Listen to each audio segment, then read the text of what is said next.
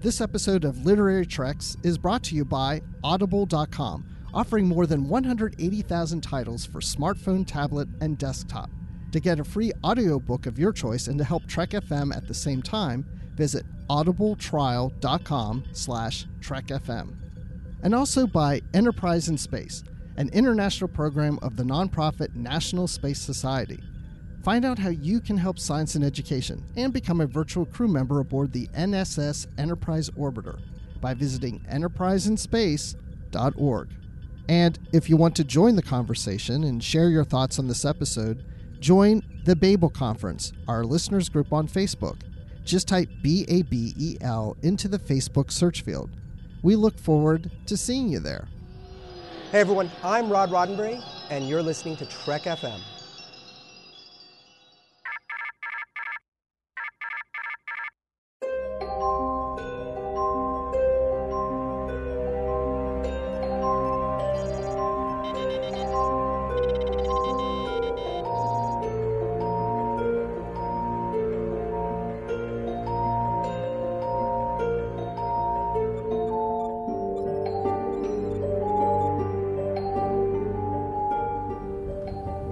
Are you taking all these books?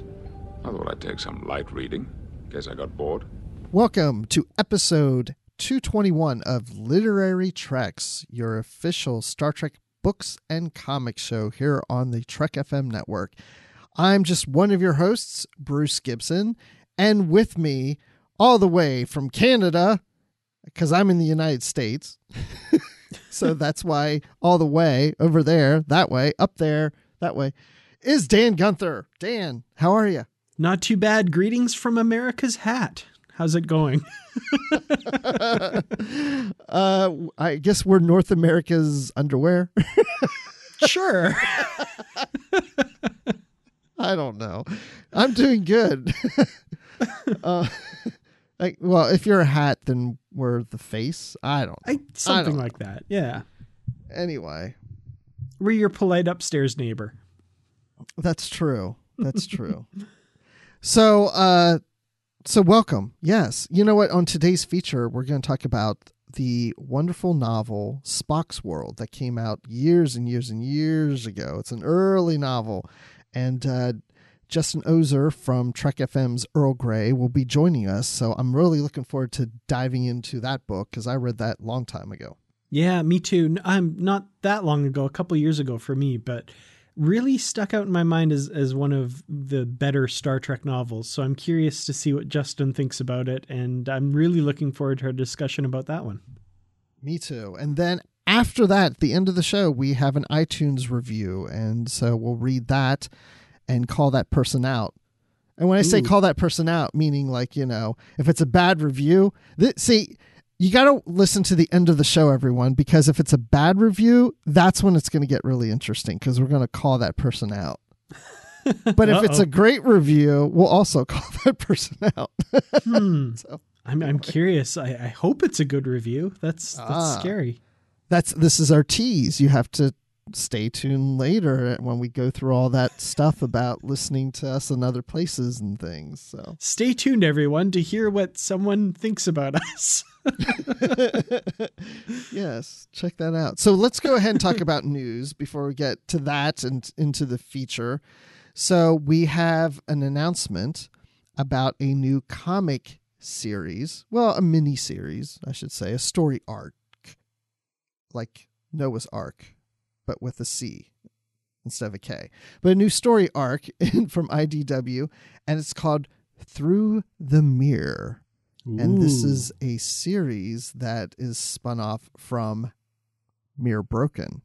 That's exciting. Mirror Broken, I think, was a highlight of Star Trek comics last year. So to get a sequel to that, something that as far as I know anyway, the sales of Mirror Broken were quite good and people critically responded to it quite well. So maybe not a surprise that it's getting a sequel, but very, very welcome news for sure.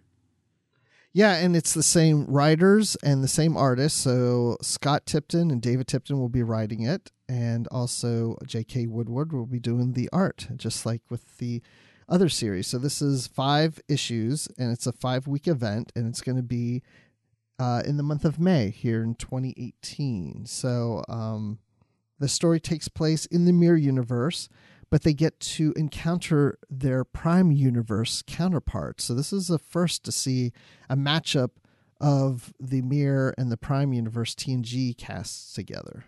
Very cool. We'll have to get Amy Nelson back on to talk about these, I think. You know, it's tradition at this point, right? Do you think she'd want to come on? I don't know. I there may have been some rumblings on Twitter that she might maybe be excited about coming on to talk about those, but I don't know. Maybe that's actually just her Mirror Universe counterpart trying to throw us off the trail or something. Well, that tweet that you're talking about is how I initially found out that this series was coming.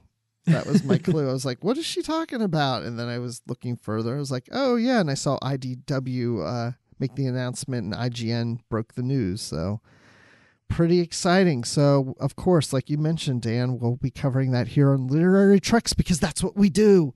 We cover the comics. Excellent. And the books and the comics and the books and the comics. So let's go ahead and go into the feature and talk about a book. Sounds good. I will see you there. Spock's World came out in September of 1988. And we're going to discuss it here in 2018. How exciting is that? It's been 30 years since this book came out. This is the 30th. Am I doing my math correctly? You are. Absolutely. Dan's look on his face is kind of like, really?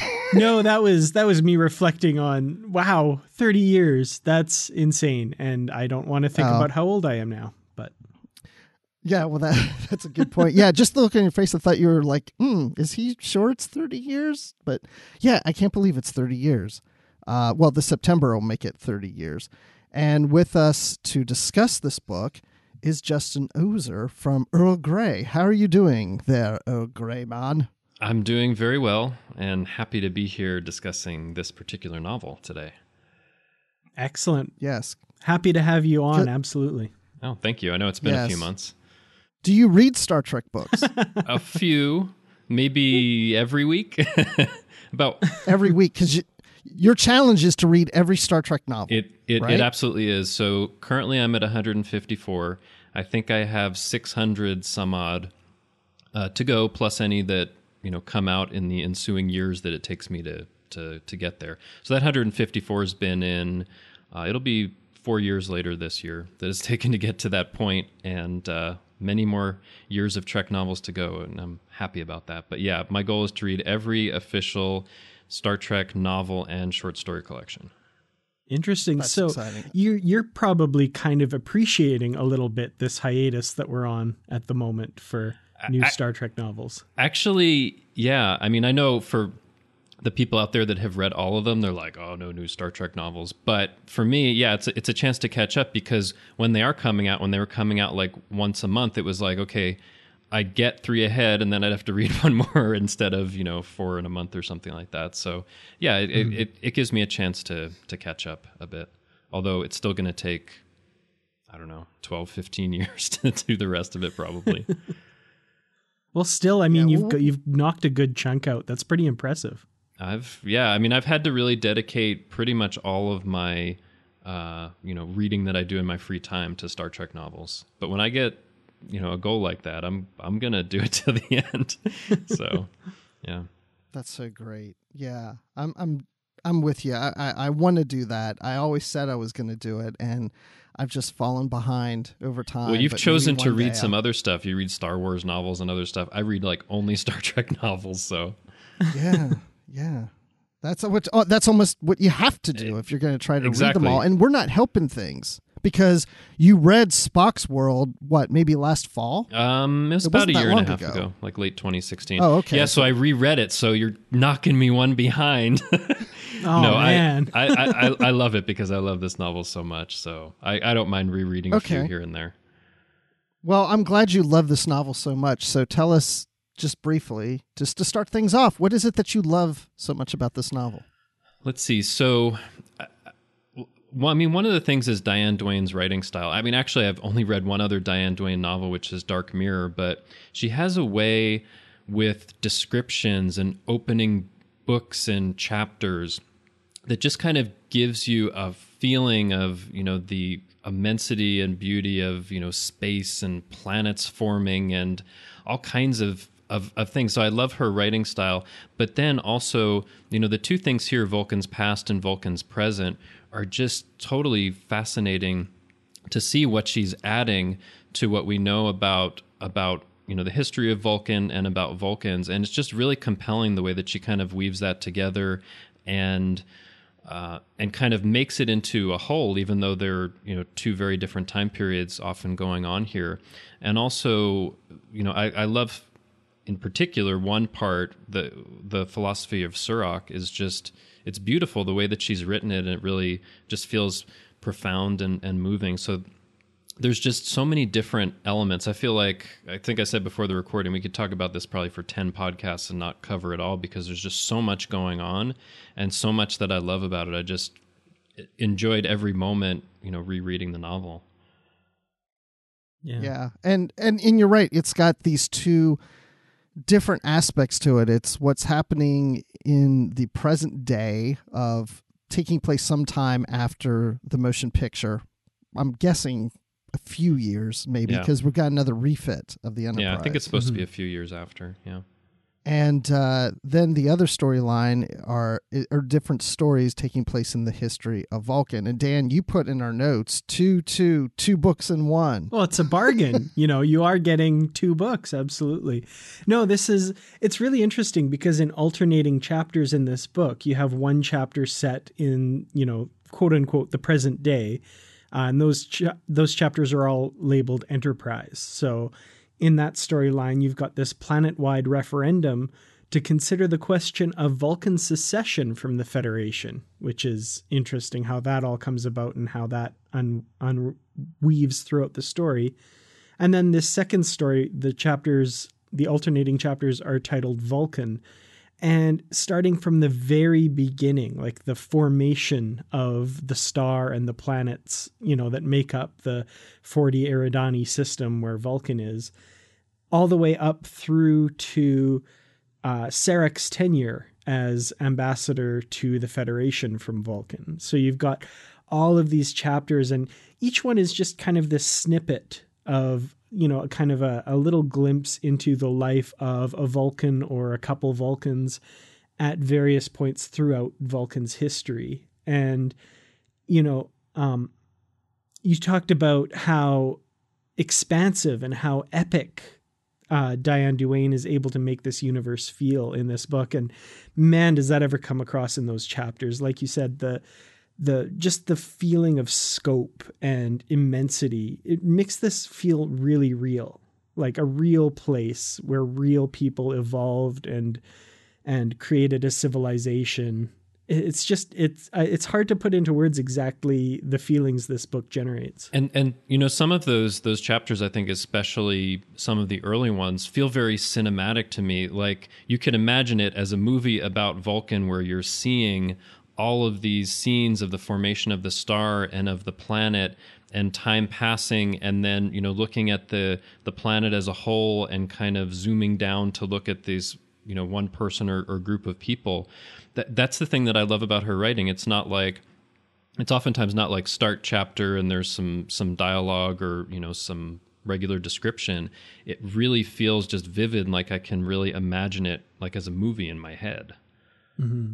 It's almost like you could not just see Vulcan, but smell it. And what I mean by that is just because it's like all your senses take over. It's like, because you really do feel like you're really getting a good sense of what it's like to be there. It's just not a picture. It's just not a description of a few colors and a few objects that are around, but it really seems to go really deep into describing what is there and how it's there and why it's there and just the whole sense of it all. I mean, it is true. I mean, there's times I've read some of her books where I feel like it goes on a little too much, but some books I can go sit down and just fly right through it.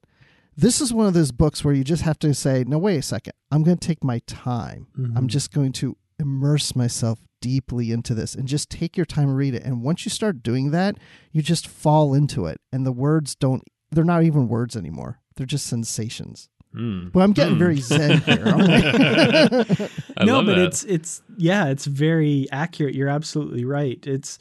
Those are the feelings that this book kind of inspires. And, I found myself thinking a lot, especially during those Vulcan chapters of, when televised Trek came the closest to describing Vulcan like this. And it really wasn't until the 3-parter Enterprise episode where, it finally felt like there was some of that wonder and immensity of the Vulcan culture and the history of Surak and even before that, like just the idea of this, desert that's tested Vulcans for millennia. And, we never really got that till those Enterprise episodes. And this book is just, oh man, it's so good.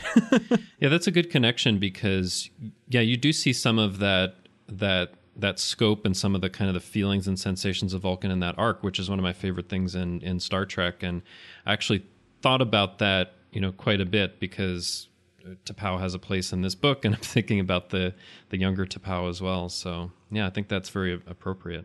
And I'm glad you mentioned Enterprise because this book, as we mentioned earlier, was written and published in 1988. And of course, Enterprise came much later, starting in 2001. And I hadn't thought about it until you said it, but when I was reading the book, visually, I kept referring back to Enterprise more than any other series.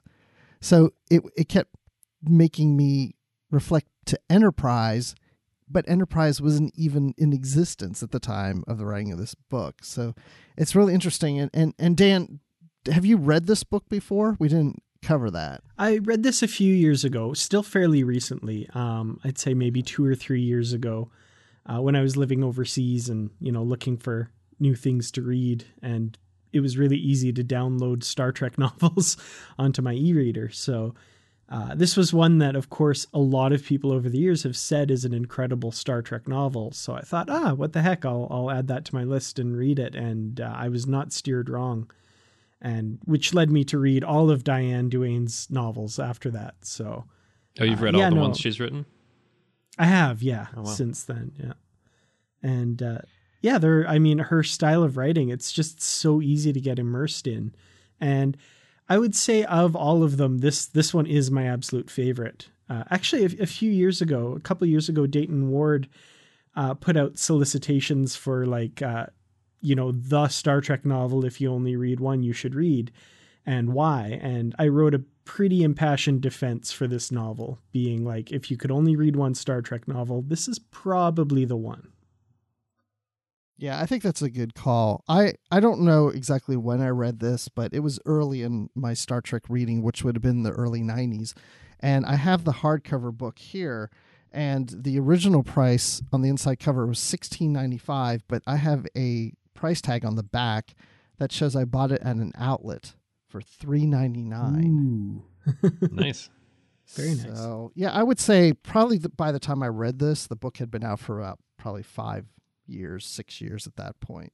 But so we did reach out to Diane, and there were some discussions of her trying to join us, but she has the flu this week. So, that's unfortunate. And I know she's feeling better, and she may be listening to the show. I don't know, but we may hear her on a future episode about one of her other books. So that would be pretty exciting too. So let's go ahead and get into the two aspects of the book. We'll start on the Vulcan side of things, and then we'll get in more present day Enterprise. So as we mentioned, we really explore Vulcan through its history of really at the start of Vulcan all the way up to pretty much close to present day. And so we'll go through each of the ones, not in really great detail, because like Justin said, we would be here for 10 episodes. And I have to get up early in the morning. I can't stay up all night recording 10 episodes. So let's talk about that evolution that we were talking about. That's Vulcan 1 in the book.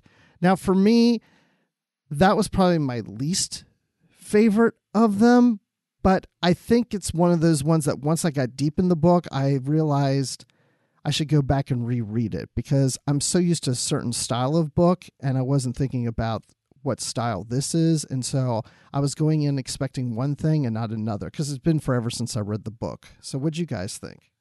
I thought it was a really interesting way to start the book off. Like you said, it's definitely outside the norm for Star Trek novels. It seemed, the first time I was reading this, it seemed odd, like, oh, okay.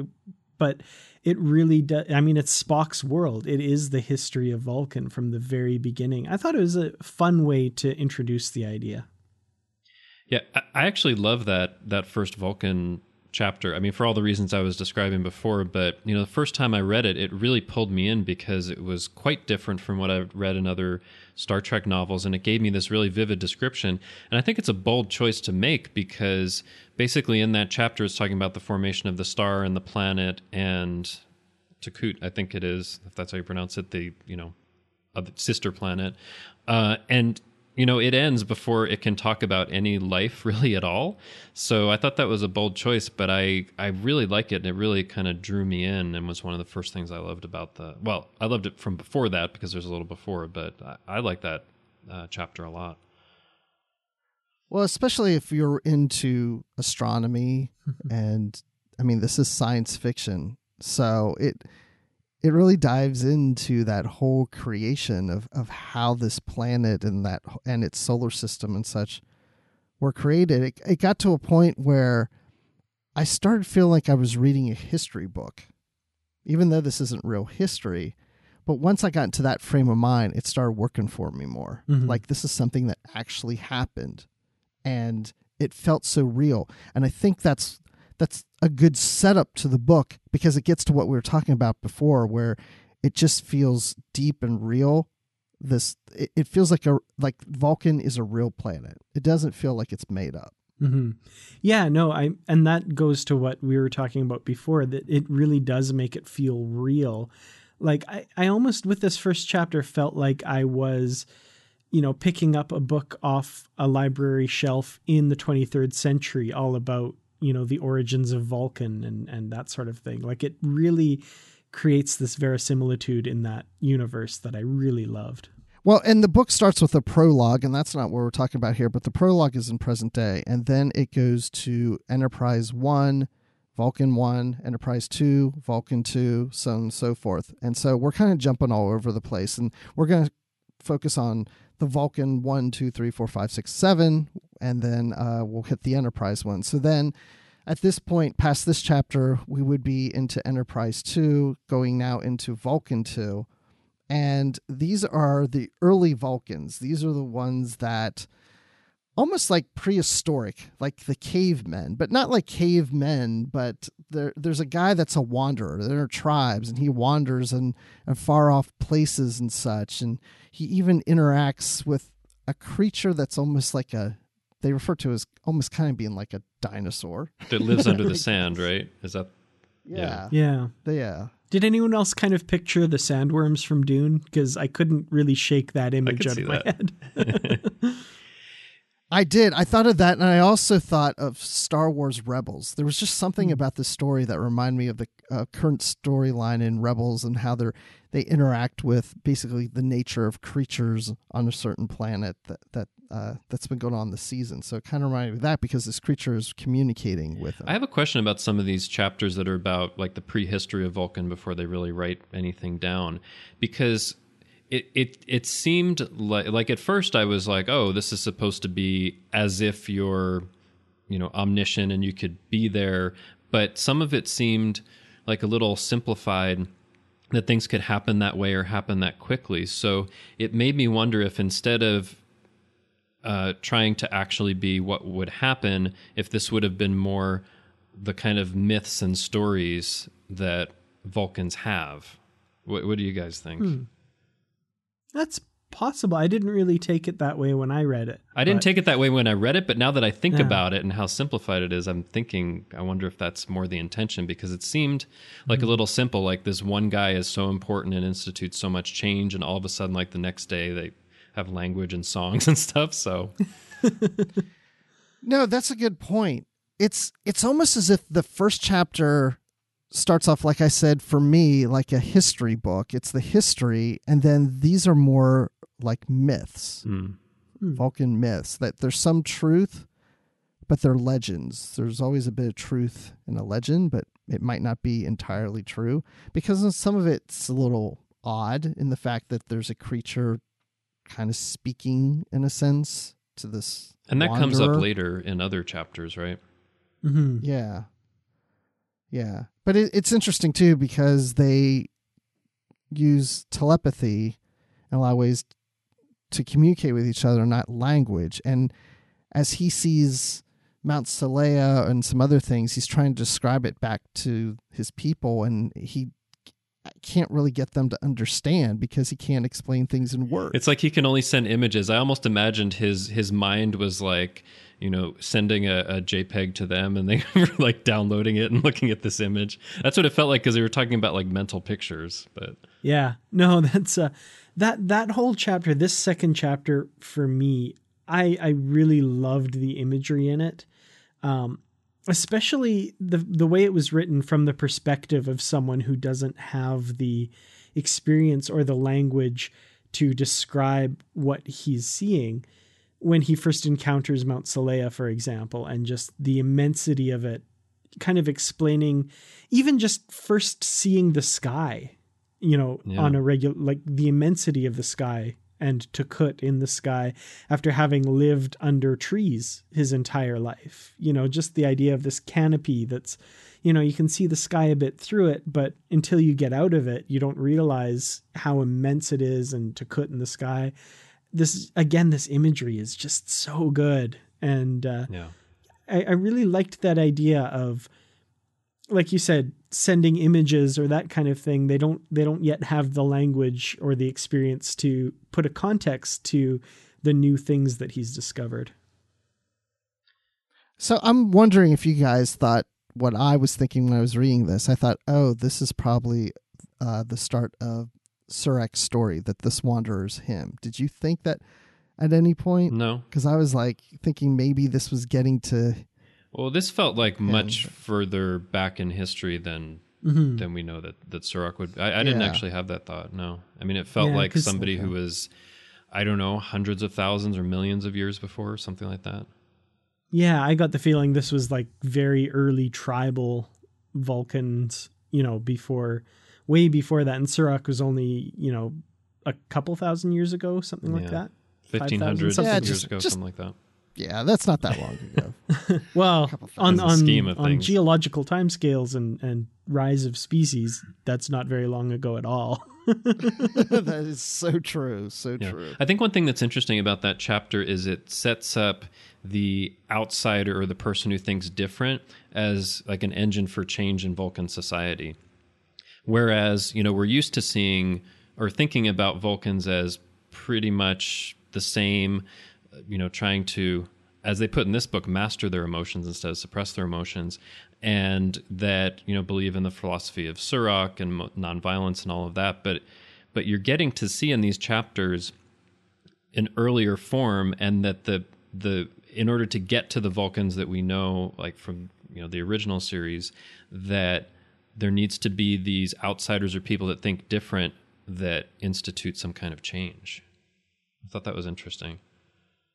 Yeah, absolutely. And Dan, I know that you have mentioned that they're not a monolithic society like we typically think of Vulcans. Yeah, that's one of the things that I really enjoyed about this book is, up until, this point in Star Trek, Vulcans are, pretty much all the same. Like Sarek is, the stereotypical Vulcan, totally without emotion as far as we know, and incapable of lying and always do the right thing, and are very, emotionless and staid and logical. And Spock is, always striving to that, if not, outright showing that at all times. And this book, I found, especially in the Enterprise chapters, when we see more, even post Surak's Reformation, there are still lots of Vulcans that follow, different strands of what the book calls Sathia, or what we translate supposedly as logic. different Vulcans take different ideas from that, but, and there's a few that follow it by the letter and very closely, but as many different Vulcans as there are different ways of following Sirach's teachings and being Vulcan, which I thought was really interesting. And that's one of the things I loved about this novel, is that you got to see so many different Vulcans from different time periods, and even in the present day Enterprise chapter, you get to see a lot of different types of Vulcans and different, even ways that they might look or might act, and I mean, up to this point, I think you hadn't seen much of that, because for the most part, it was like, it's Spock or it's Sarek or a little bit here and there. Maybe it's, T'Pau or some other Vulcans, but you didn't really get to see much. So you get to see like this whole kind of diverse planet of Vulcans, and it's great. And you can do that best in a novel, I think. Yeah, and again, that gets back to what we were talking about earlier. It makes things feel more real, more rich. Mm-hmm. It seems more believable, because not all Vulcans are the same. And to me, again, it refers back to Enterprise. When I was reading this, it's like, this just shows you that, when Enterprise came out, a lot of people complained, the Vulcans don't act that way. Vulcans aren't like that. Well, not all Vulcans are the same. They're like a pack of lifesavers. There's different flavors of Vulcans. Vulcan lifesavers. There's even a blonde Vulcan who's a real jerk. Yeah. That's true. Oh my gosh. Yes, we're going to get to that one later. So let's go to 3, Vulcan 3. This was my favorite of the Vulcan stories. I don't know why. It was just about this tribe, and there's different tribes throughout Vulcan. And I got the sense that there's a particular geographical area of the planet Vulcan where a lot of these tribes are, but, water is very scarce. And so they congregate around different areas where some water is, and there isn't much water where this tribe is. And there's this one character named Kesh, and she's very much of the opinion of, there's this other tribe that's near a great water supply, and we should go over there, and, we should take over, and we have an advantage because this tribe, she and others in their tribe have this different aspect to their eyes where they can see in the bright sun, where other Vulcans on the planet have a hard time seeing in the brightness of the sun. So they have to hunt at night.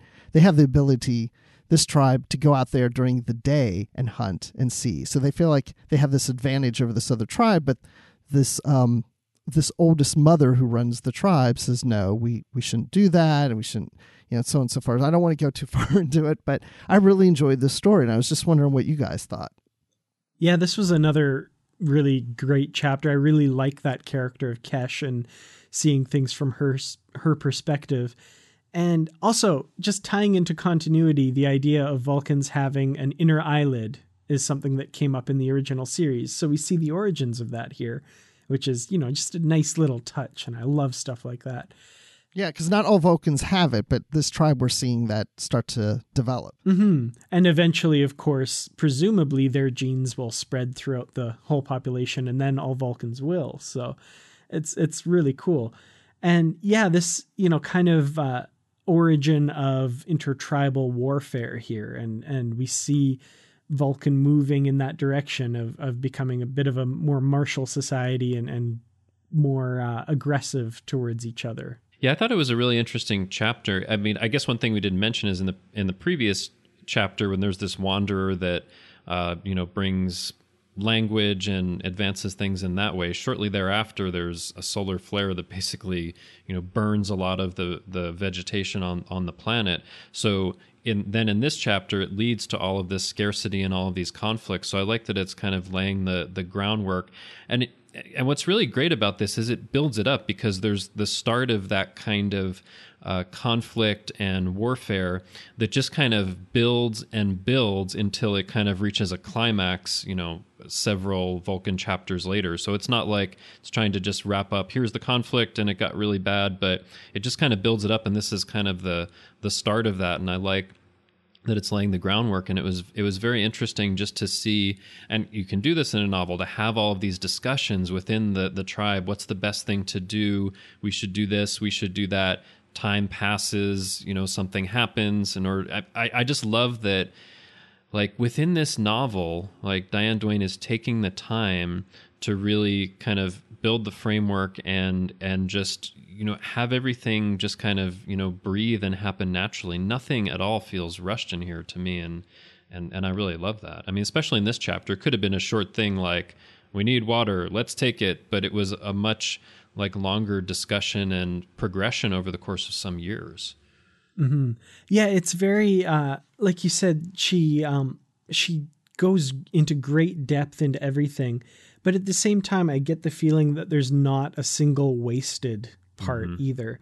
Like every single line in every chapter feels necessary to the story too, because like there's no extraneous stuff. There's no fluff. It's all building this story, and it's just a great story.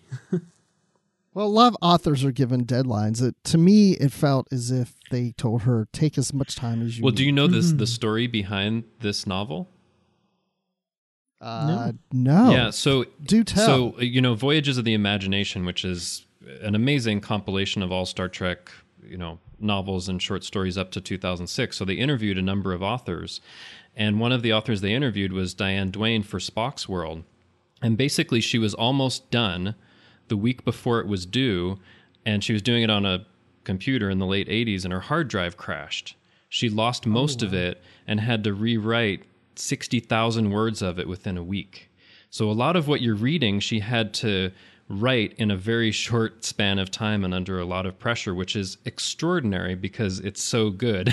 And for that to have happened, and I think in the interview, she said she felt that because she had to rewrite a lot of it, that it actually turned out better than before.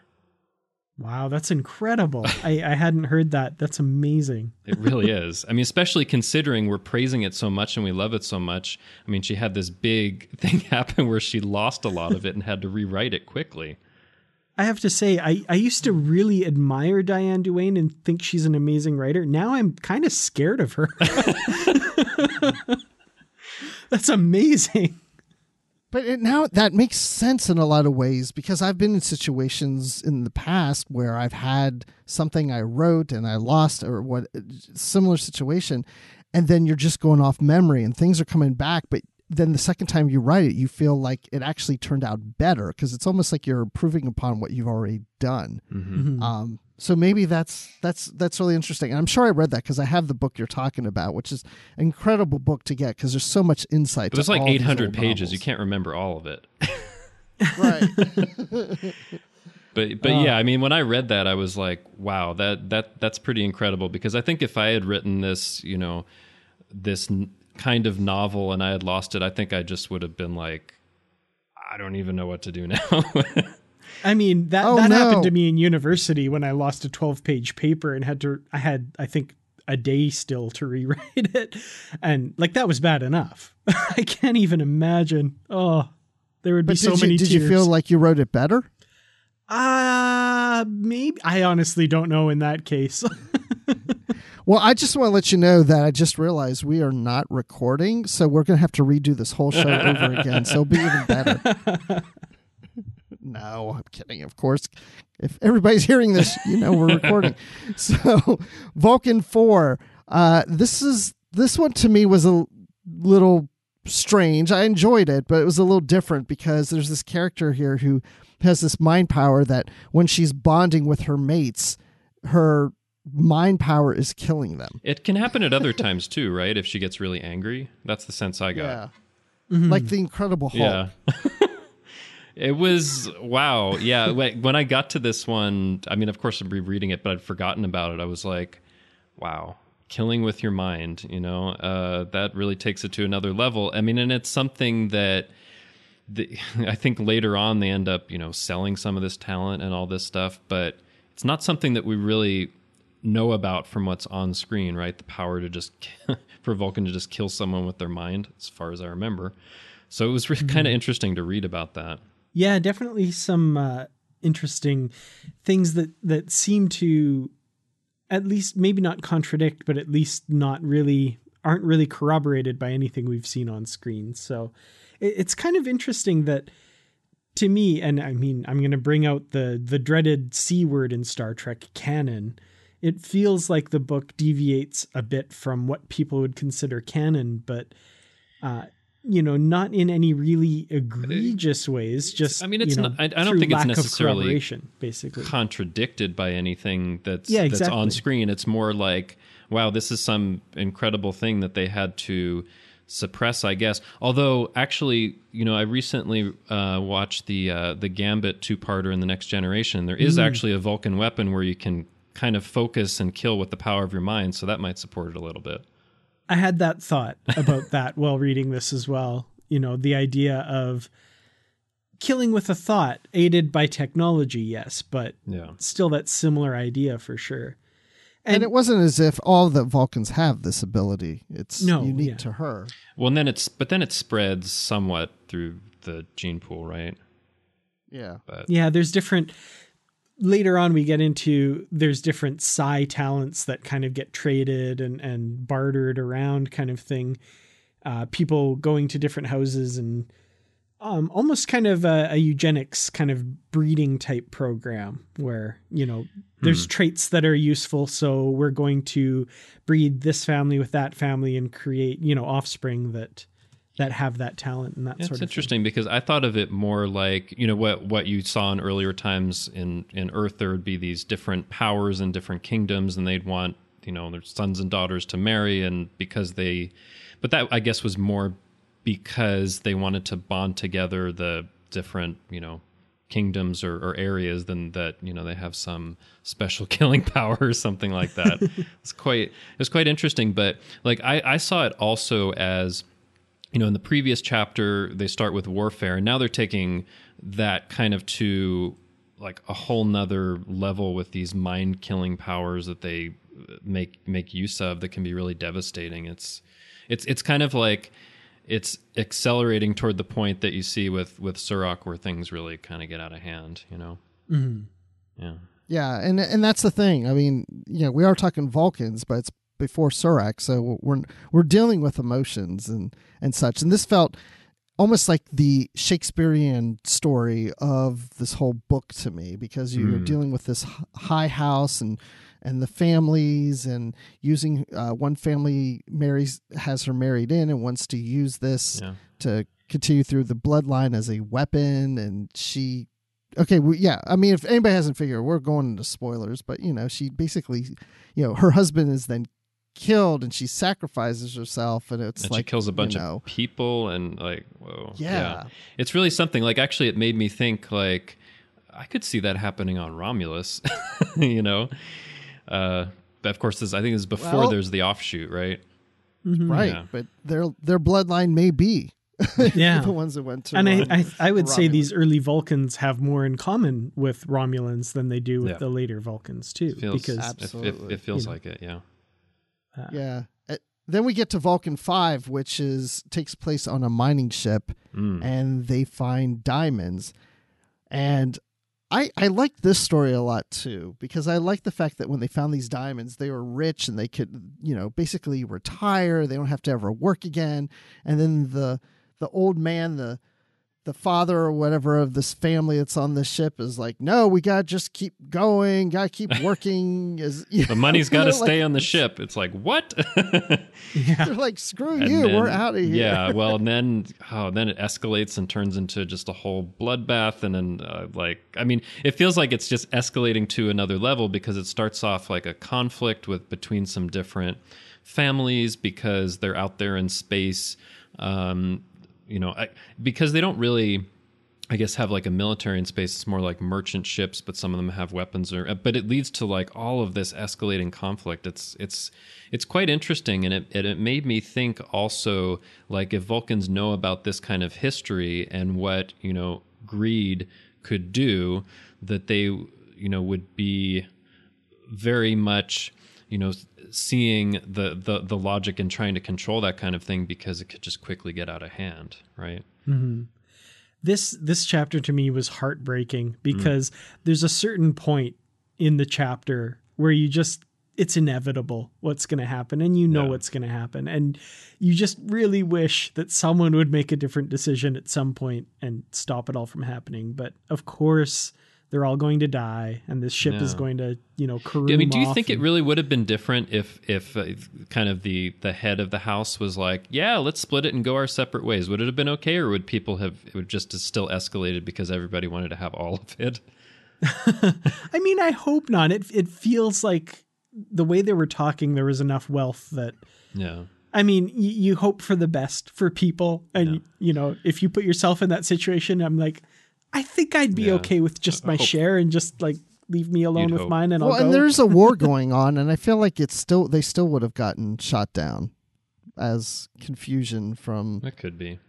But this chapter kind of felt like a Greek tragedy. Like, there's this inevitable thing that's happening and there's just absolutely nothing you can do because of the actions of some of the characters, and it's just going to happen. It was heartbreaking. That's it exactly. That's exactly how I felt.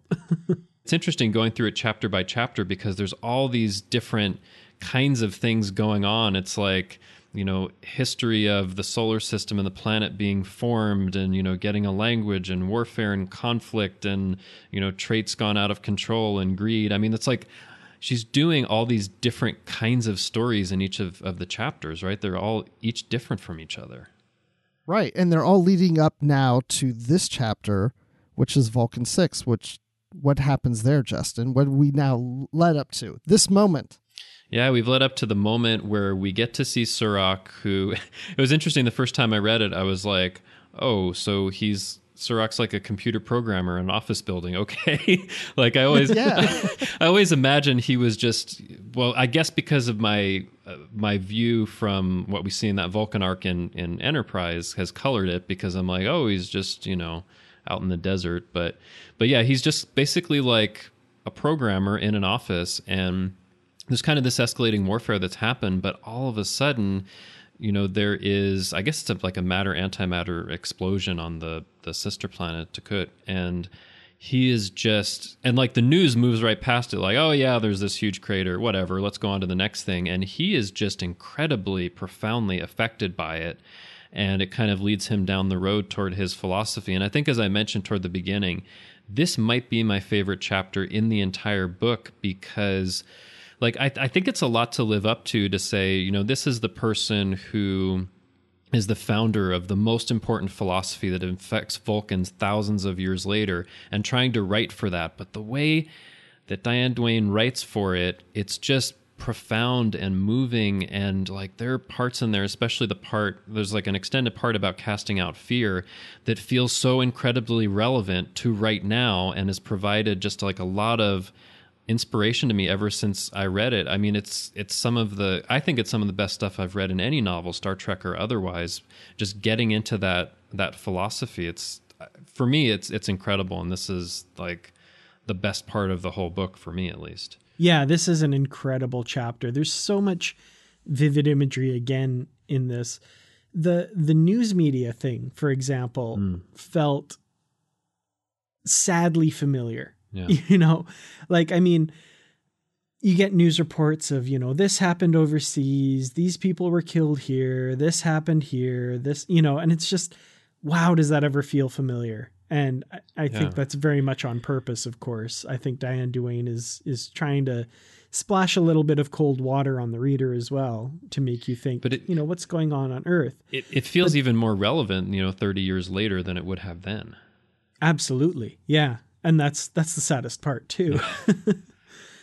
And then to me, the one part that really struck me, and it's kind of an odd part that just made me, I don't know, empathize with Surak or something, was where he's taken the family's air car and is just driving, just flying and thinking. And, I've done that sort of thing before where you just take your car down the highway and drive and end up somewhere and then turn around and go home. But he never really goes home. He does return home briefly, but then he sets out to develop this philosophy and figure out a new way for his people. And it's just, it's something that's really, I don't know if inspiring is the right word, but it just really made me get what this guy is all about, and like you said, I wouldn't have expected Surak to be some computer programmer in an office tower who just has an epiphany one day.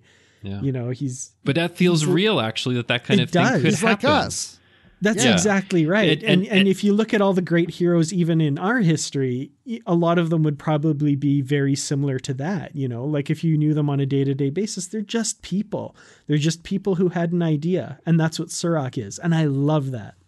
Yeah, I love that too. And I think, you know, it's even said in the chapter, like, you know, was really nothing special about his family or about him when he was born. He was just a regular person who one day just kind of had enough and had to seek out something different. I mean, and that feels real as well when you see, you know, stories of different, you know, philosophers and great religious figures in the history of Earth. Oftentimes they're just a regular person that just has like this moment where they realize that they need to say something different, you know, in order to spread a certain message. So it felt like very real, like that could happen.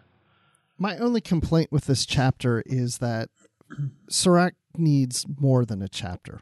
I really feel that because we're trying to tell his influence and how he changed things within one chapter, it moves fairly quickly, where I'd like to go deeper into that. I almost feel like this chapter needs to be taken out now and expanded upon into its own novel.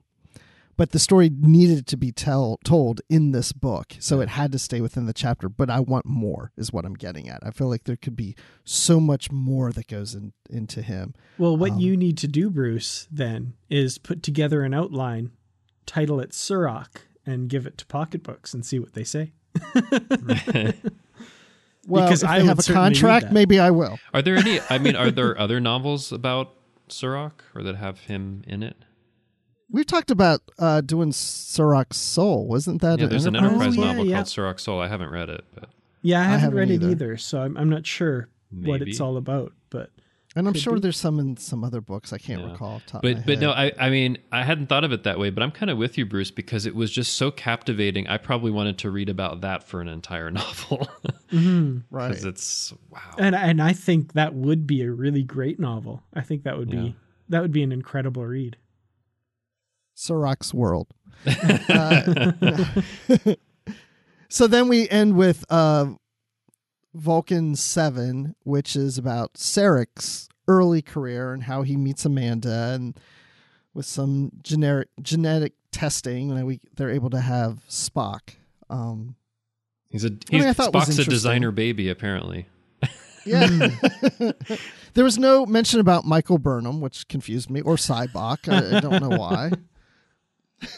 Did anyone else find themselves, you know, trying to put, for example, Michael Burnham in here? I don't think there's a lot of room to fit Cybok in, unfortunately. Yeah. There's just too many changes. You know, like But- what I found myself doing actually was comparing it to the novel Sarek, which has like a two different things in it. It has a different story for how Amanda and Sarek meet, and also I think Sarek is a good deal older in this novel than he's established to be in the Next Generation. So, like, I was comparing that, and I was like, no, he's not supposed to yet. But so, yeah. Yeah, there's other things, like they kept referring to the Federation being around for 180 years.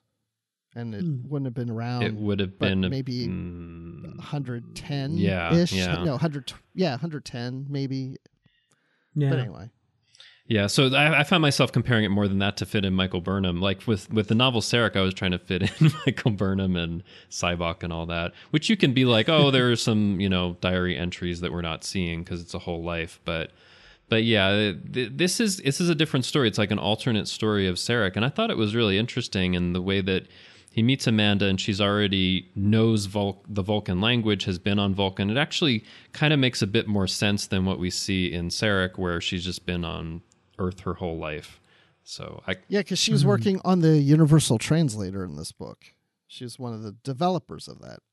yeah.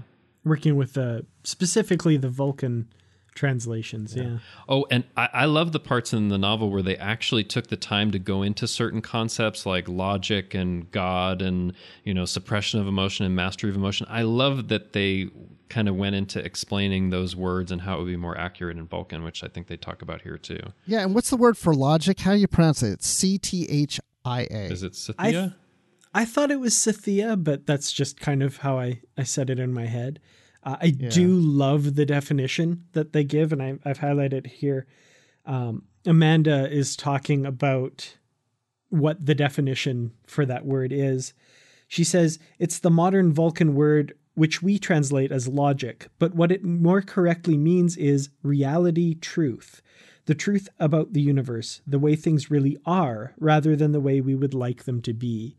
And I love that as a concept, because that is something that I think in a lot of public discourse at the moment, and, we can get into that, but I think that concept is missing a lot. The idea of accepting facts and presenting the universe as it is, rather than, this idea of what we want it to be, or molding the universe to fit what we believe or what we think it should be. I like that idea of logic. It is an ideal, though, because the world or the universe as it is could be very much something that's up to debate and interpretation, and you could see reality different than someone else. I like how they define it here, but like in a certain way on Vulcan, they have to agree to what that means. It's not self-evident what that reality truth is, right? Because there's so many things you have to kind of interpret as you go about your life.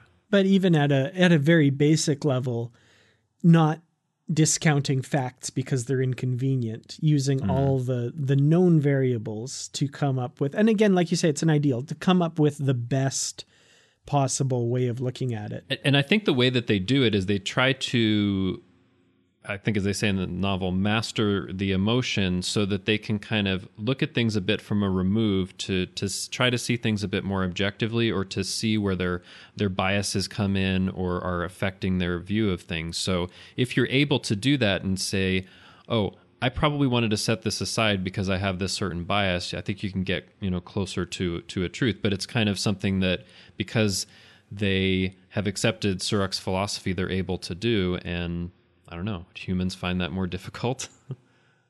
Yeah, and in the previous chapter, which we didn't mention, those who didn't follow his teachings, we did see them reject him and leave Vulcan, who, of course, we know become the Romulans. So that was a piece in here about the Romulans that we didn't touch on.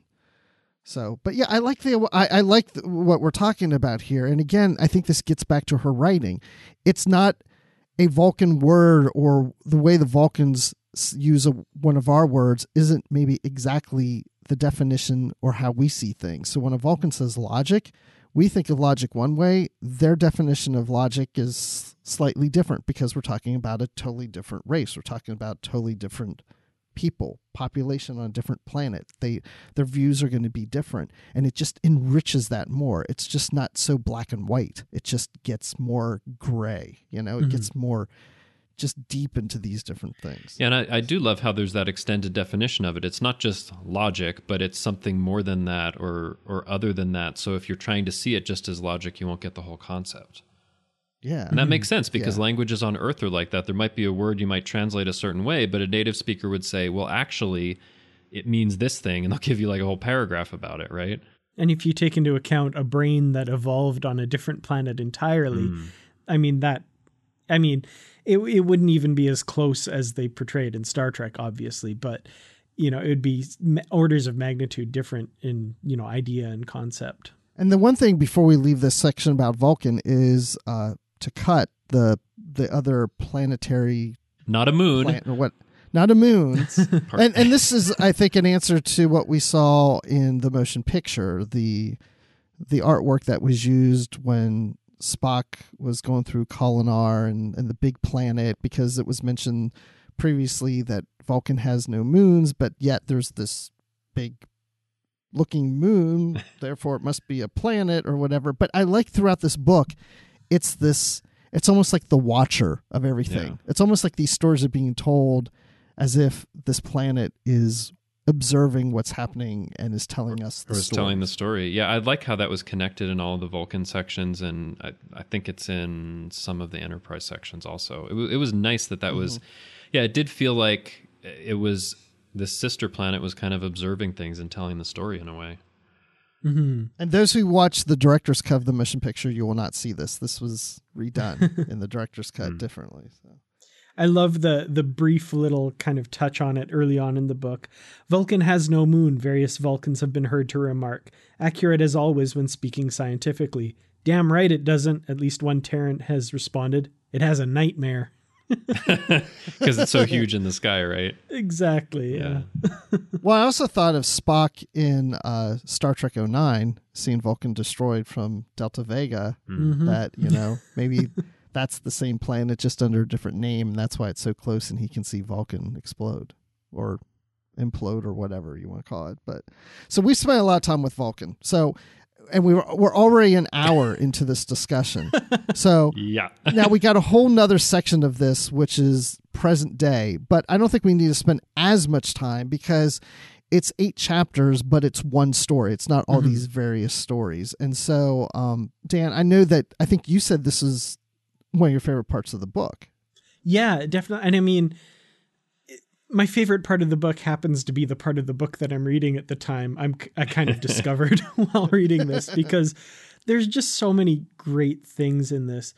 So we've got, Vulcan is threatening secession. There's going to be a planet-wide referendum. But before that happens, there's a series of debates, sort of debates, basically talks given by people to kind of argue for one side or the other. Should Vulcan secede or should Vulcan not secede?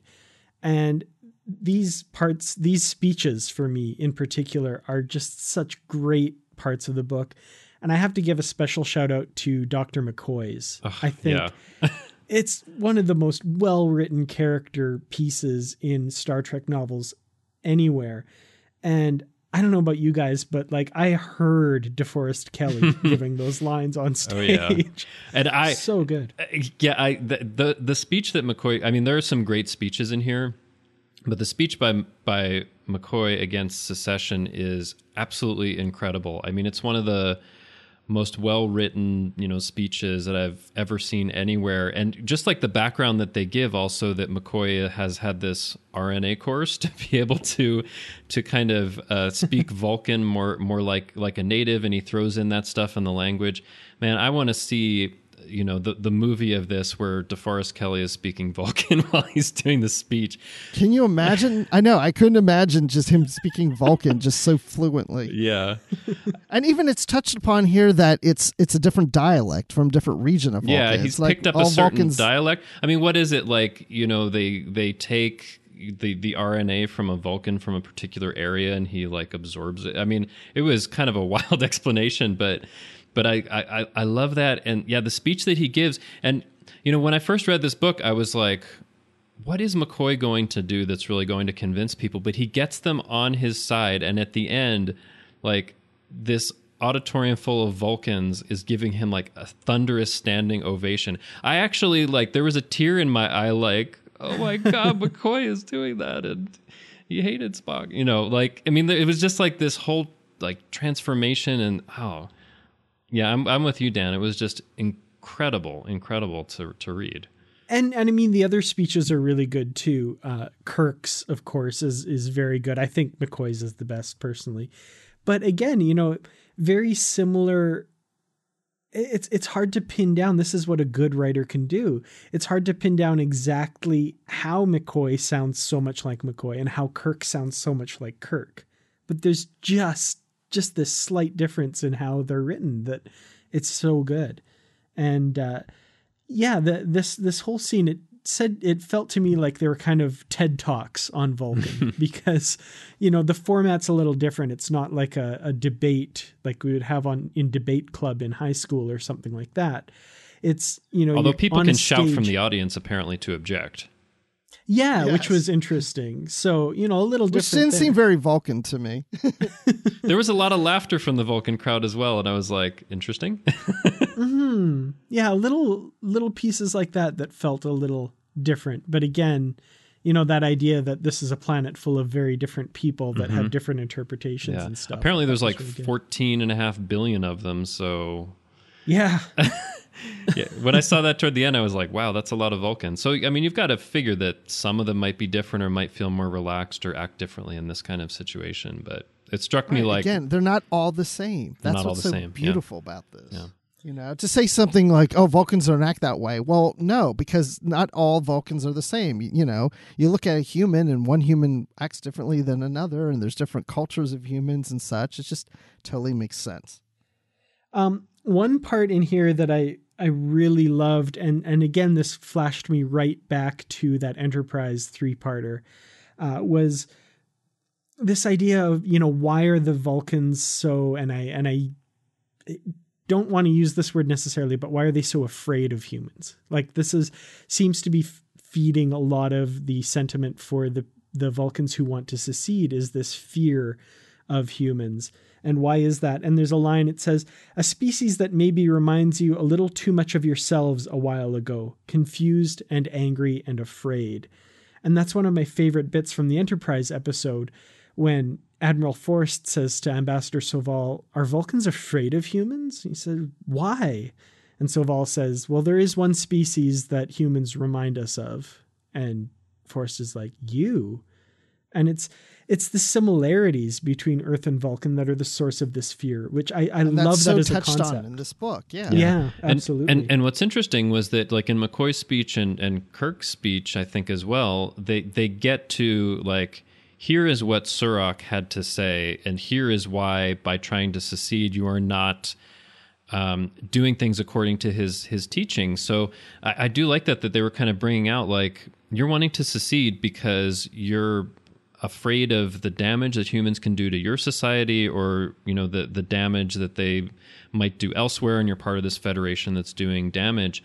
But it's almost like they're pointing up, like, you are not following Surak's teachings to cast out your fear. You are being prey to that fear, even if you don't want to acknowledge it. That's what it is. You know, they're afraid of the influence, and somehow they're also afraid of the infinite diversity as well, which is another of Surak's teachings. And I love in that chapter how they talk about how he comes, you know, to that epiphany. But that's what was so great, was that it was written in a way that, you know, McCoy, for example, could point up what, you know, Surak might feel about the situation or what his teachings might be, but it was done in a way that you could believe that the Vulcans who would have an open mind would be convinced by that, which is an incredible accomplishment, because you would think that, you know, they would already have this prejudice against McCoy as a human and trying to, you know, take advantage of their teachings, but they can see his argument is a good one, you know, and really recognize that. I love that, and it makes a lot of sense. Well, and the thing about this book is, this is called Spock's World. And as we talked earlier, we're getting this history of Vulcan, and that is Spock's world. But this book isn't a Spock book. If anything, to me, in this present day story, this is more of a McCoy story, a Vulcan and McCoy story, because McCoy is the one that has the run-in with the jerk of a Vulcan guy, Sath or whatever Shath, his name I is. think. Shath, yeah. Who's rude and everything, and he starts saying, oh, there's something wrong with this Vulcan. There's something going on. He's the one who goes and does some inspections and goes to the library or whatever he does. He's the one who starts figuring everything out, which we're used to Spock being the one that is logical and putting the things together and kind of solving the mystery. And then it's McCoy that makes really the big speech that's typical of more of Kirk. Yeah. And so I felt that Spock and Kirk were basically along for the ride. And McCoy's taking this whole thing, and I kept thinking back to her novel, Diane Duane's novel Doctor's Orders, which we covered on here, and I'm just assuming, and maybe one day I'll ask her if I talk to her about it, but I think McCoy's her favorite character. That could be. Yeah, it's interesting to think of it that way. And McCoy, you know, basically has a huge part, maybe the largest part in, you know, saving Vulcan from seceding from the Federation. But also, like, if you think about the title Spock's World, Spock's really of two worlds, of Vulcan and Earth. So, I mean, it's interesting for that title, you know, to kind of convey to a reader who's just looking at the cover like, oh, it's about Vulcan and Spock, I'm going to buy that. But I mean, it's not like it's something that's mentioned in there that this is Spock's world. And yeah, I mean, it is like, I think you could be right, Bruce. The two main characters may be Vulcan and McCoy in this one. And also, I kind of love that interpretation of the title, Spock's World. By the end of this book, it really is a story about Vulcan and its relationship with Earth. So it is kind of about both of Spock's worlds tangentially, anyway. Yeah, I love that. That absolutely, it's true. So, Justin and I were talking earlier before the show on the other side of the page about there's in chapter 2 there's a party planner basically on the Enterprise, and what a job that is. He just plans parties. Harb Tanzer, yeah. He's a fun character. I like him, and I could be wrong, but I think he's shown up in a couple of the comics as well, that I think maybe Diane Duane had a hand in writing. I could be wrong about that, but I seem to remember I have to go look that up now. Yeah, I seem to remember seeing a picture of him in like comic form somewhere, and I should have looked that up before we started, but he does show up in a few different novels, and yeah, definitely an interesting character. That's one of the things with this, you can almost call it the Diane Duane verse, because there are a few differences that she brings in her novels with regards to the Enterprise and how it works, and the characters that are in her books. So, for example, Narat, the Horta, is another crew member that makes frequent appearances in all of Diane Duane's original series books. Yes, I want to see that scene with, Narat in the captain's chair when he's like doing command training in this novel. Like, I want to see what his uniform looks like too. I think he's in a couple comics as well. Oh, really? I think he is too, because I think I remember him, running around. I don't know how he gets whatever, but with a Delta shield on him. Yeah. Yeah. No uniform. There's just basically like a little vocoder or like voice transmitting thing strapped to him with a little Starfleet insignia on it. I looked it up, and Harp Tanzer is in the Double Blind comics. Ah, okay. As well as a bunch of novels. I think a lot of them, maybe all of them, written by Diane Duane.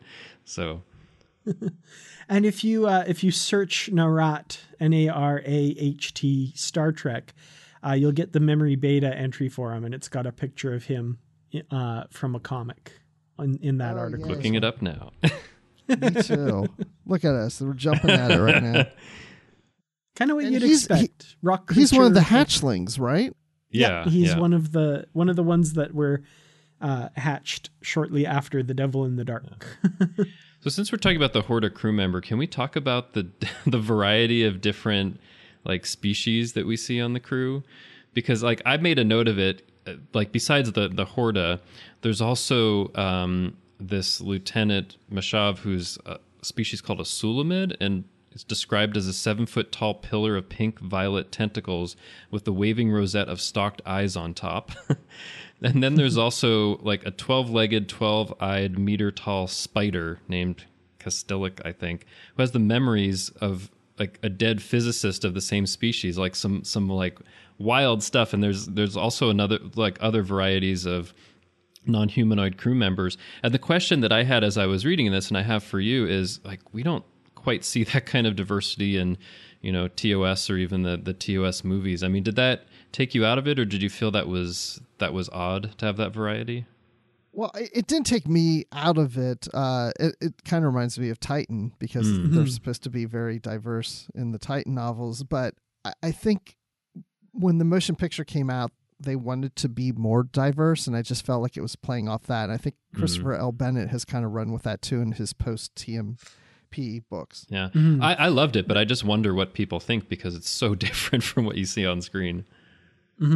Castilic, or however you would pronounce her name, The Wounded Sky by Diane Duane really is her story, and a lot of what she's talking about here refers back to that story when they're talking about making insane modifications to the warp drive and that sort of thing. So that's a really good one if you wanted to bump one up on your list. Yeah, well, I mean, actually, because I was rereading this, I'm bumping up on my list the Rihansu novels, the Romulan novels. So I'm going to read those next. Books, but yeah. Nerat has some great parts in a couple of those books too, so I won't spoil that. That's yeah, so excellent. I'm probably going to take a month and try to read all of them.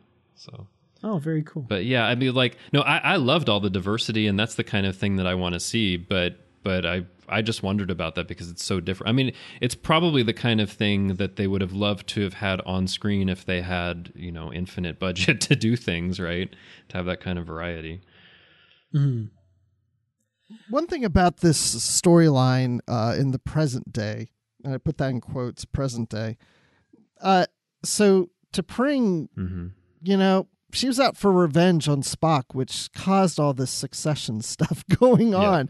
I thought that seemed a bit of a stretch, but I reread that today because I had to go back to that. And the second time I read it, I liked it better. But the first time I read it, I just thought, really? All this is because she just wants to get revenge for Spock because...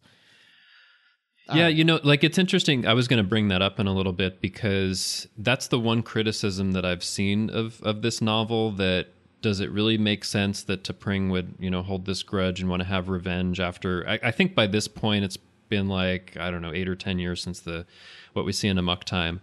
And I was thinking about that as I was reading it this time, and I think it makes sense in the context of a bit of what we were talking about before. Not all Vulcans are the same or would react to the same way to the same situation.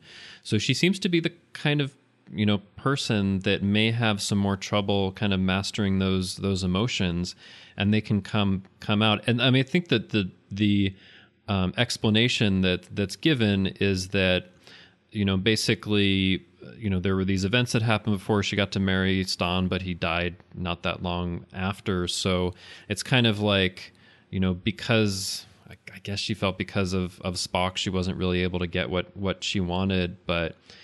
And there are some other parts that explain it, but I was fine with it. I mean, it's probably not my favorite part that the whole motivation is because of this one person, really. Yeah, she felt like Spock had taken things from her, and she was going to make him suffer. Yeah, because Stan was gone. He died because he felt like she was really kind of still pining after Spock or something. Anyway, but her whole thing was, so in revenge, she found these factions of Vulcans that didn't like being part of the Federation and of Earth. Yeah. And so she just fed into that because her idea was, you took away from me, Spock, so I'm going to take Earth away from you.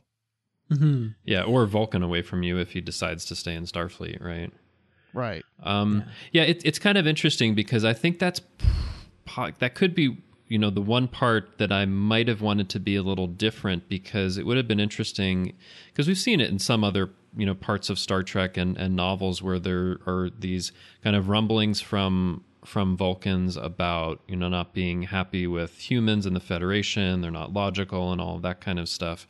It could have been interesting if it was just a movement, but I guess in the novel, Diane Duane needed some kind of, focus to that and why it was happening now instead of, when the Federation was founded or something like that.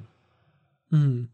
It did, seem kind of convenient that there was this whole conspiracy that was able to be exposed to kind of turn it around in the 11th hour. But at the same time, that makes sense to explain why it happened so late in the history of the relationship between Vulcan and Earth and the rest of the Federation. But it's like it was one of those things where I was like, okay, maybe that could have been improved, but it's not like it really took away from my enjoyment of the novel. It's just for sure. It's just one of those things where it's like, I wonder if that could have been a little different. No, it's like, oh, okay, that's how they wrap it up. Okay, that makes sense. Yeah, and it makes me wonder if she's more powerful within society, holds a higher position within the Vulcan society than maybe I've attributed to her before, and that way she was able to do what she did. Could be. I don't know if we really find out much about her, her family or her background. That's another book I'd like to read. So we do find out by the end of this book that Spock's family and Sarek's family, and it's just I don't know if this was established earlier or not, but there's kind of a throwaway line almost that, Sarek is now the head of the House of Surak. Yeah. So, Well, and that That's also interesting. T'Pau So is part of Spock's that family- house as well, right? Yeah, so that family, Sarek's family and T'Pau, they're descended from the house that Surak belonged to. So I guess, if T'Pring was marrying into a influential member of that family, I guess we could probably surmise she's from a very powerful house as well, I guess. Yeah. I mean, and I don't know if that was established in any novel before, but it is interesting. And I guess it makes sense for kind of the important position that, Sarek has in society and was able to do this thing for the first time, to have a child with a human. It makes a lot of sense. And I really like seeing T'Pau in this novel as well. It was really interesting kind of where she's come to at this point toward the end of her life. And you see some of the backstory in one of the Vulcan chapters as well, that she was the one that convinced Sarek to go to Earth and learn more and give reports back, and was kind of like, in a way, had a long-term plan to link the two planets more together. And it's like at the end of her life, that work was finished. So I really liked that part. And it was really moving as well when they had, I guess, her funeral procession and like 3 million Vulcans come out for it. That was great. And I love that T'Pau was in this novel, and you got more of her story. Yeah, definitely. Yeah. And I thought it was interesting too that she placed her Katra in Amanda. Yes, but that I hadn't even remembered that from the first time I read it, and I was even the second time I was like, oh my goodness, I've forgotten about that. So like Amanda has T'Pau's Katra, and like, whoa. But it doesn't seem the same way as like Spock had his Katra in McCoy, where McCoy's kind of fighting the Spock's influence. I don't feel like. I feel like T'Pau actually died, but maybe just like an echo of her, maybe in Amanda, but doesn't have an influence on her. I think it's a little bit different here, because for McCoy, at that point when he takes Spock's Katra, it's not like he's had much experience with Vulcan, I guess, if you set aside Spock's world. But in like for Amanda, like in this novel, it's established that she learned the Vulcan language. She'd been on Vulcan before she met Sarek, and she's been living on Vulcan for quite some time, probably, 50 years or something like that by this point. So I think it makes sense that she would more naturally kind of accept that. Not to mention that McCoy didn't even know that it had happened. Like, it was like, he come was here, I got unconscious something at the for you. time. What? Yeah, like he was unconscious at the time. He had no idea what had happened. And Amanda, like you said, she has all this experience and all of that, but she also went into it willingly and knew what was happening too. Yeah, and might have been prepared for that eventuality also. Maybe, I don't know, but I don't know. It kind of worked, and you could see, like in the writing, how Amanda has changed somewhat with having that knowledge and kind of spirit of T'Pau. It was very interesting, and I actually liked that a lot as kind of a final way to bind Earth and Vulcan together, because they explain that if they were to vote for secession, effectively they would have to exile T'Pau's Katra, right? Yes. Wow, that made a lot of sense. That yeah. And who would have known how this book would have ended, that the vote was against secession? So Vulcan is still part of the Federation. Now, what's interesting is that, like, if you look at the vote, it's something like 35 to 40% that are still against. So, like, what happens with those people that are, disgruntled enough to want to get out of the Federation? It's a fairly sizable chunk. Like, it was 4.5 billion people. Yep. Yeah, exactly. Yeah, because they first announced how many voted for it, and it was like 4.5 billion. Yeah. It's like, oh gosh, wait, and then it's 9 billion against. Like, wow. Yeah, but that's a lot. They all cheered. Yeah, but that's a lot of people that want to leave, and what happens with that? I don't know. It's there's just so many interesting aspects of this novel. We could go on and on, I'm sure. Yeah, we could. So, Justin, do you think you would go on and on about this novel if it was the late 80s and you were on your, I don't know, whatever computer? I'm trying to think of a computer, your Apple IIe. I don't know. Well, and you're in a BBS. Yeah. No, I know we wanted to talk about that because, like this came out in 1988, and Diane Duane is talking about a BBS, which for those who aren't familiar with it was a bulletin board system, which was an important way in the early days of people connecting online to kind of, trade messages and information. And I don't think a whole lot of people were using something like that back then in the late 80s. I certainly wasn't aware of it, although I was a kid at the time. But like that she puts that in, and that there's kind of this like online anonymous interaction on the Enterprise, I thought was really fascinating. And people are talking about current events and arguing, and people are buying and selling stuff, and they have to have admins to moderate the stuff. And I thought it was interesting that the admin, or sysop as they call it, has to like have a psych evaluation to be able to handle the stress and anger of like reading all this stuff. I mean, like, and you think about that 30 years later, like, yep, online interactions could do that to you. I mean, it was very prescient, and I think it was based on her own experience.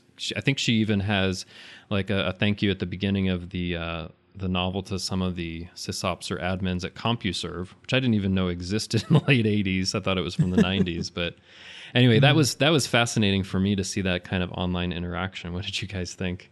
I thought it was too. I mean, I'm glad you had put that in the notes. And yeah, you're right. She's thanking the SF forum on CompuServe. I had no idea it was around in the late 80s too, because I didn't get online and all that stuff until 1995. And so to see this in 1988, I mean, obviously, yeah, it existed back then, so she can refer to it. But what really got to me was the different online messaging that she was putting in from members of the crew or from Vulcan. And it's like, oh my gosh, this is the same type of, like, the way people are like posting messages and arguing sounds like what I read on Twitter or Facebook or whatever every day. It's like the same thing. It was like, it's so like nothing has changed. If you think online social messaging is too negative at times, this has been going on for 30 years. Mm-hmm. Absolutely. I was wondering if this book had been written in 2018 instead of 1988, would it be like Spacebook or something instead of, well, like and then I started thinking like the idea of like an internal enterprise Facebook, like that's an interesting idea. That's really cool. I mean, I find it fascinating also because, even if you think about like in Discovery, which is like coming out in 2017 and 2018, there isn't that kind of interaction you see in Spock's world, like in like things that are happening on the ship where people are trading messages and doing stuff. Like somehow it's still been difficult to integrate that kind of thing into Star Trek, but it's only natural that you would have that kind of thing, right? And that kind of interaction. But like even, when you think about like the Next Generation, it's almost like people are just, every once in a while getting like a video email, right? There's no interaction happening like on the ship, which is weird, right? From our perspective. But I love that she put that in there and was doing it in an early date like that. And that, like, I think it makes you realize like, it must just be human nature for people, how people interact with these things, no matter what decade or how many people are involved, if it feels the same, because you read that and you're like, okay, that's people arguing about current events. That's like a Craigslist ad. I mean, like there's all this interesting stuff in there that I swear I heard Trump tweet something in one of these chapters about fake news or something. Yeah. I mean, and it's all anonymous too, right? Which is interesting. Yeah. Yeah. It's all, trading memes that are, pictures of T'Pau with impact font wording on it or something. Make Vulcan great again. I don't know. Yeah. Oh my gosh. Yeah, it's so true. And then there's that computer. The computer with the personality, Moira, that's apparently the mystery poster posting like Taoist philosophy. Like but like I thought, but that's another part that was interesting, that there was this seems like sentient computer that's on the Enterprise. Like, wow. Yeah. Well, and the idea that like a misspoken, telling a computer to do something or allocating certain resources to a computer, and bam, it can turn sentient. And I mean that's Moriarty. We would see that in elementary Dear Data. Exactly. That's how create a create an opponent capable of defeating Data. Like that's what flashed through my mind. And this is like create a computer capable of supporting party planning. Poof, sentient. Yes. And McCoy even convinces her to help him in his research and pulls these records off of Vulcan that are classified and just tap right in and pull them out of. Yeah. It's just crazy. And Kirk at the end is like, don't do that again, but we'll get you a raise. And I'm like, this computer gets paid? Okay. That was kind of a delightful thing. And actually it reminded me very much of like in the more recent novels with Data, where he has a ship and it has this sentient personality. You guys know what I'm talking about, right? Oh yeah. Right. It reminded me From very the much Cold Equation from books? Cold Equations. Yeah. It reminded me very much of that kind of personality. That was delightful. I liked reading that a lot. Yeah, she had a very distinctive voice somehow too, which was a lot of fun to read for sure. Mm-hmm. So, speaking of voice, I think it's time we voice our final thoughts. So, I'll throw it to our guest, Justin. What are your final thoughts on Spock's World? Which I think I already know, but let's hear it. I'm sure nobody would be surprised based on how I've been talking about it that I love this novel through and through. And actually, like I think I've said before that this is in my top 3 along with A Stitch in Time and the Destiny trilogy. But in rereading this and kind of like looking at the perspective of it as a whole and everything that it's doing, it surpassed those for me. It's my all-time favorite above, even those or any of the other 150 novels I've read. I love the writing. I love the characters. I love everything we learn about Vulcan. I mean, we've talked about it for an hour and a half, and I feel like I could talk about it for a lot longer because they're, again, like the wisdom of Surak, the history of Vulcan, this secession movement, McCoy's speech. I mean, there's so many things that are a favorite that like it felt like every chapter was my favorite chapter. So this is my all-time favorite now. And I will give it 12 out of 10 Vulcan inner eyelids. Wow. Because That's I gave A really Stitch in great Time rank. 11 out of 10, so this has to be higher. No, Excellent. really. I mean, I wrote a review in some Facebook groups. Like, I can't praise it highly enough because I just love every bit of it, every single bit of it. Cool. Dan, do you feel the same way? Yeah, I have to echo a lot of those sentiments. I mean, this is just an incredible novel, and upon rereading it, it's just as good, if not better, than the first time I read it. So, we talked earlier about, fitting it in with Star Trek canon. There's a lot of ways in which, Star Trek canon has moved on since then, but, this is still just a really relevant, really great novel in a lot of ways. And one just thing I wanted to slip in before we completely finish talking about it, I always imagine that, when the final vote comes, or not the final vote, but when the vote to end the discussions comes in, I always imagine that Michael Burnham was standing in the wings ready to be the next person on stage. And they're like, oh, everyone stop. We've reached the threshold. And she's like, oh man, I wanted to talk about my experiences, but oh well. And then she walks behind stage, and then her half brother walks up, and he's like, "Are you okay?" And she's like, "Yeah, I'm okay. I just have a lot of pain right now." And he's like, "You need your pain. Let me take your pain away from you." Oh, it's Cybok. No. Oh my goodness. Oh boy. Wow. Yeah. It resolves all the continuity issues in one fell swoop. No problem. It does. So what would it be? Admiral Burnham at that point? I would like to think so, yeah.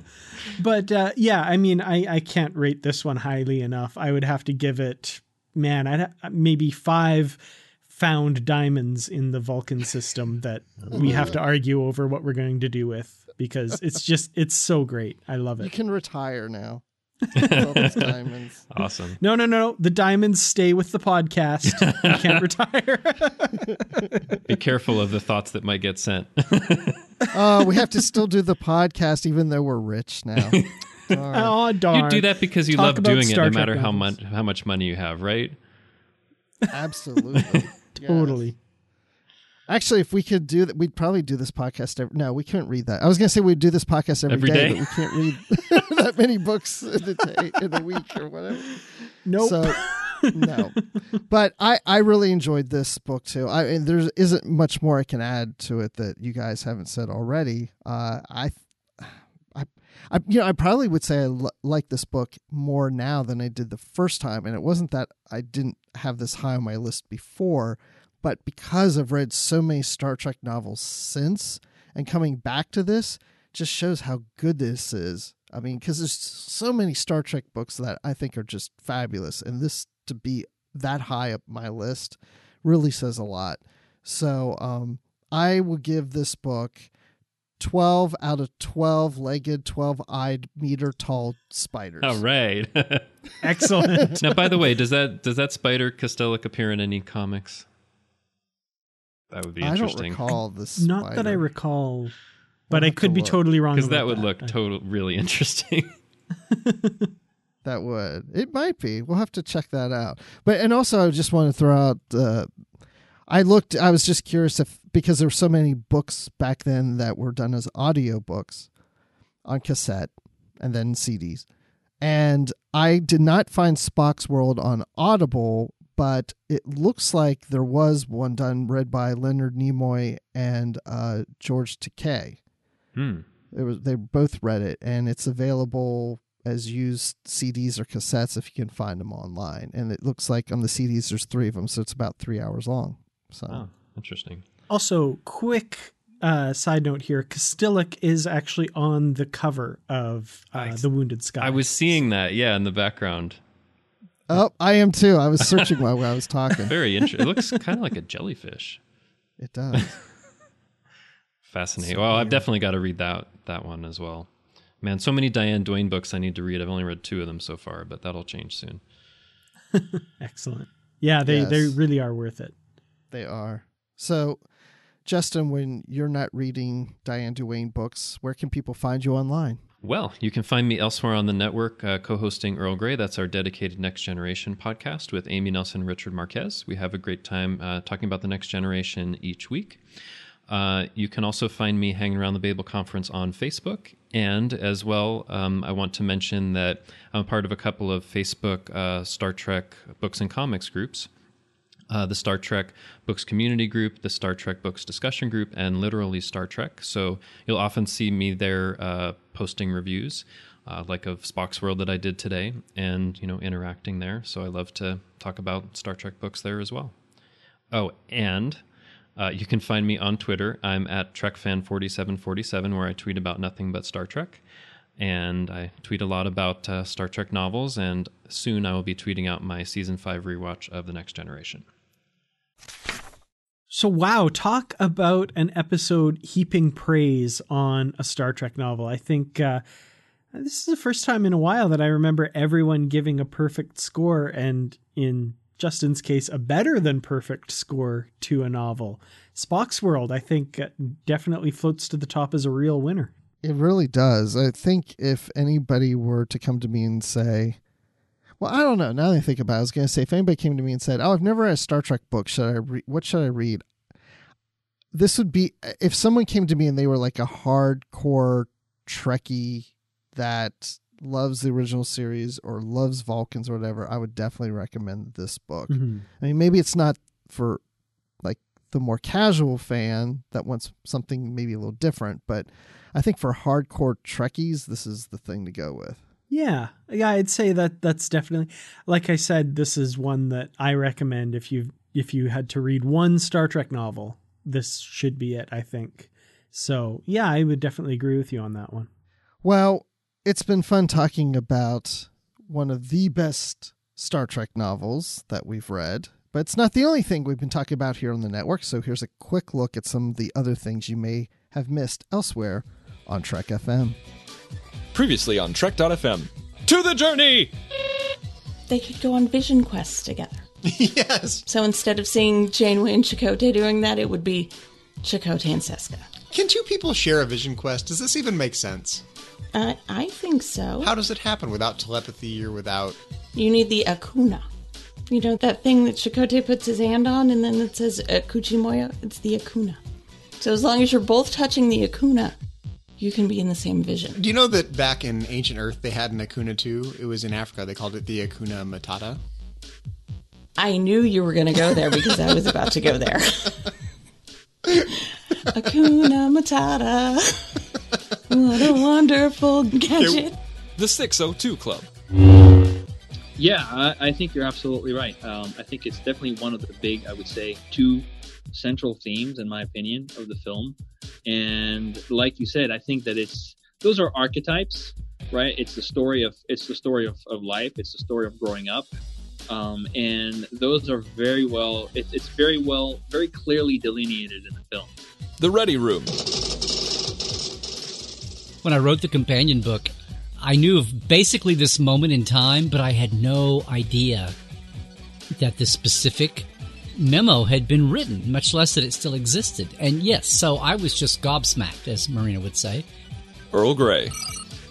Just within the episode, the arc of the nanites going from like these annoying beings that you want to sterilize and get rid of to ones where you can come to an understanding for their point of view through data at the end, and then they can found their civilization is amazing. And I just love that moment when that understanding happens, because I love when conflicts like that are resolved through understanding and in a nonviolent way. So that's my moment.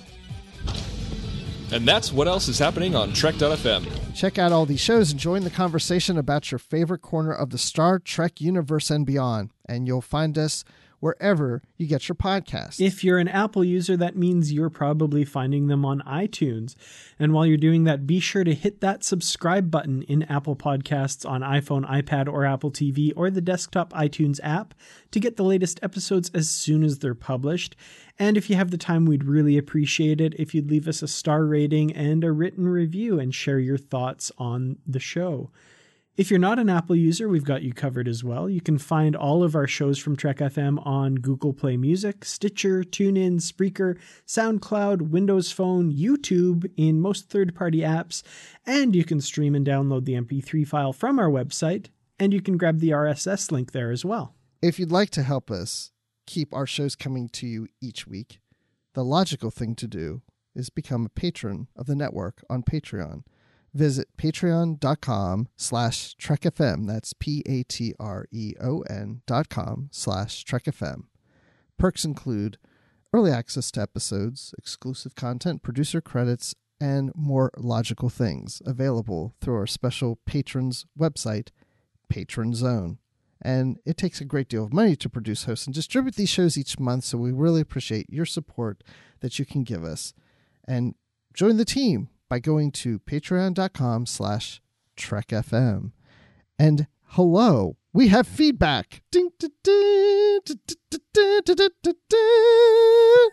from iTunes. On iTunes, we have a review from Lost Trekkie 1, and this was posted on February 11th, 2018. And the title of it is called Great Podcast, and it's got 5 stars. Oh, wait, this must be the wrong one. Oh, no, wait. No, it's the right one. We are a great podcast, Dan. Look at that. And Who'd have thunk? Who would have thunk?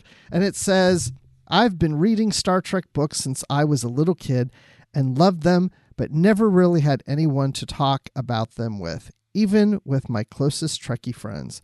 And honestly, some of my favorite Trek stories are from the bookverse. So this podcast is an absolute joy to finally have deep and engaging discussions on a sadly underappreciated side of the Trek world. The hosts are fun, engaging, and give well thought out analysis of the books. Even episodes about books I hadn't read were interesting, and they clearly warn about spoilers if that bothers you.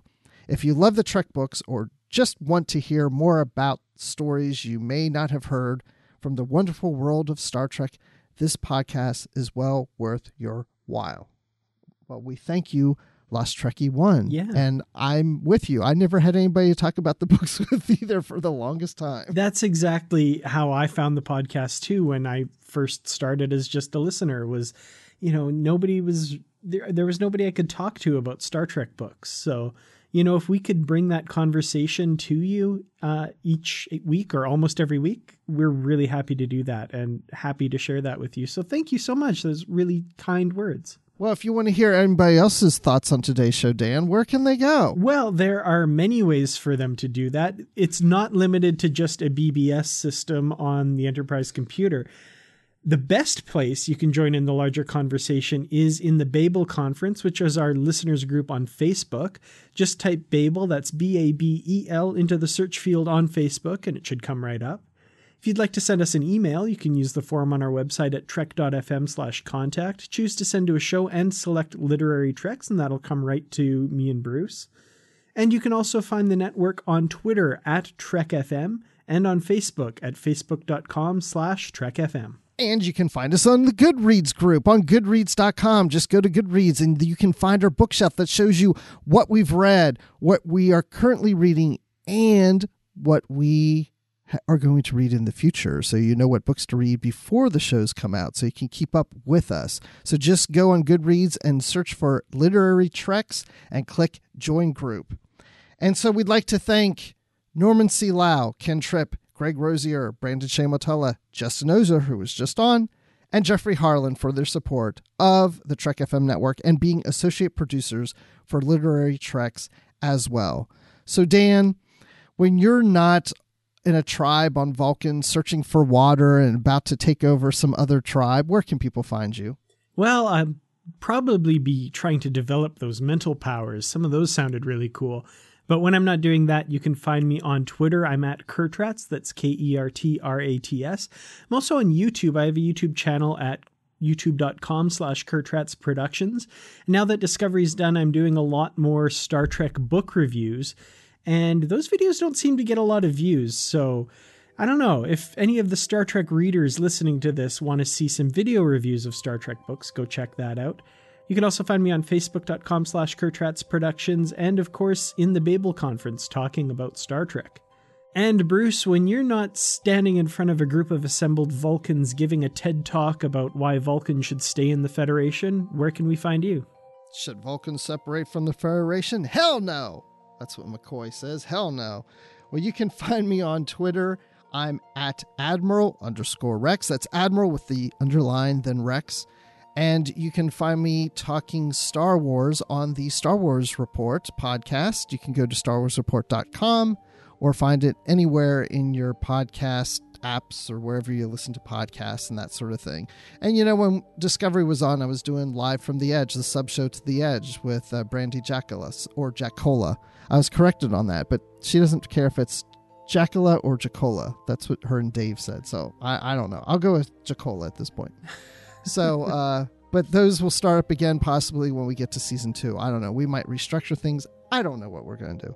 But anyway, you can always find me in the Babel Conference. So thanks everyone for listening. And until next time, live long and read on. What do you call that, light reading? To each his own, number one.